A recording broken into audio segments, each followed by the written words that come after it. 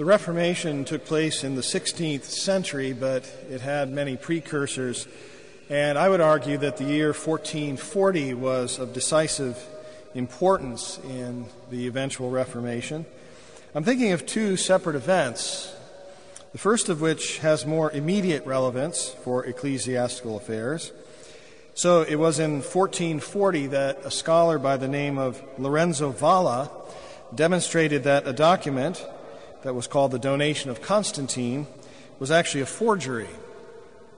This document was supposedly executed by the Emperor Constantine in the 4th century, and it gave temporal power over the western half of the Roman Empire directly to the Pope. In the ongoing struggles of jurisdiction that marked the Middle Ages, the battles between emperors and kings and popes, Valla's proof that this was a forgery gave ammunition to temporal powers who opposed the Pope.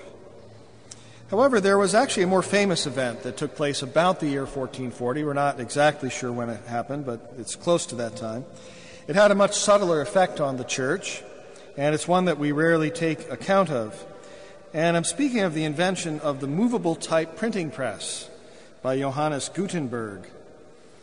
What this has made possible is a great increase in individualism. Before the widespread availability of books, literacy was a rare and indeed a somewhat unnecessary skill for most people. This meant that persons were more dependent on direct communication for information. You couldn't read the newspaper. You had to have someone tell you what happened. You couldn't read it for yourself. You couldn't click on Google and find out what's going on in the world. We had to trust persons who were messengers that came and told us things. You learned the gospel by going to church, not by reading the Bible. You were taught your prayers by your parents. You heard homilies. You saw stained glass windows and statues, and this is how you learned the gospel. Gutenberg's invention suddenly allowed individuals by themselves to read texts in private and draw their own conclusions.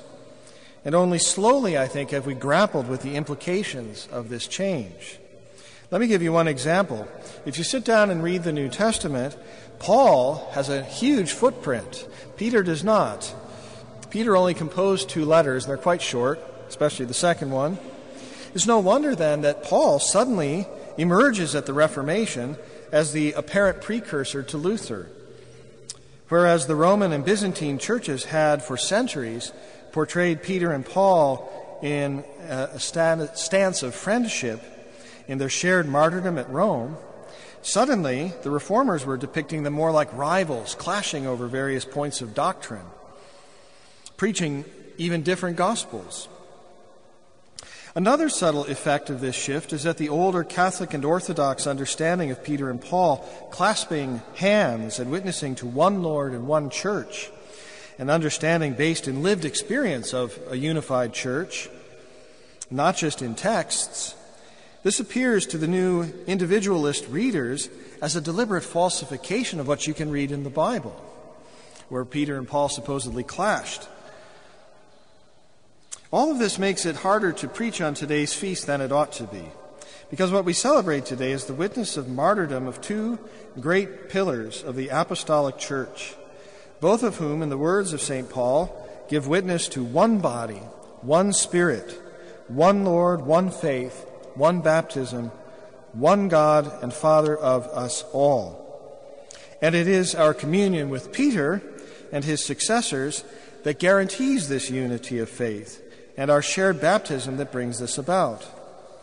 If I may paraphrase my novice master on this point, truth is not something that we take for ourselves by reading books.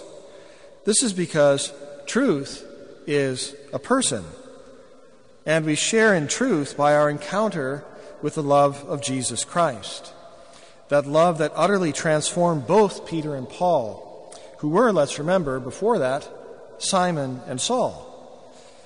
It is their shared testimony to the love of Christ that binds Peter and Paul and overcomes their disagreements and personal weaknesses and can overcome ours.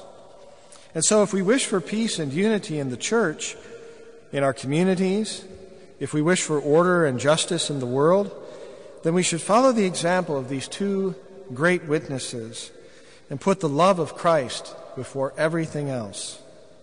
Then we will know the truth and the freedom from sin and fear that Christ brings.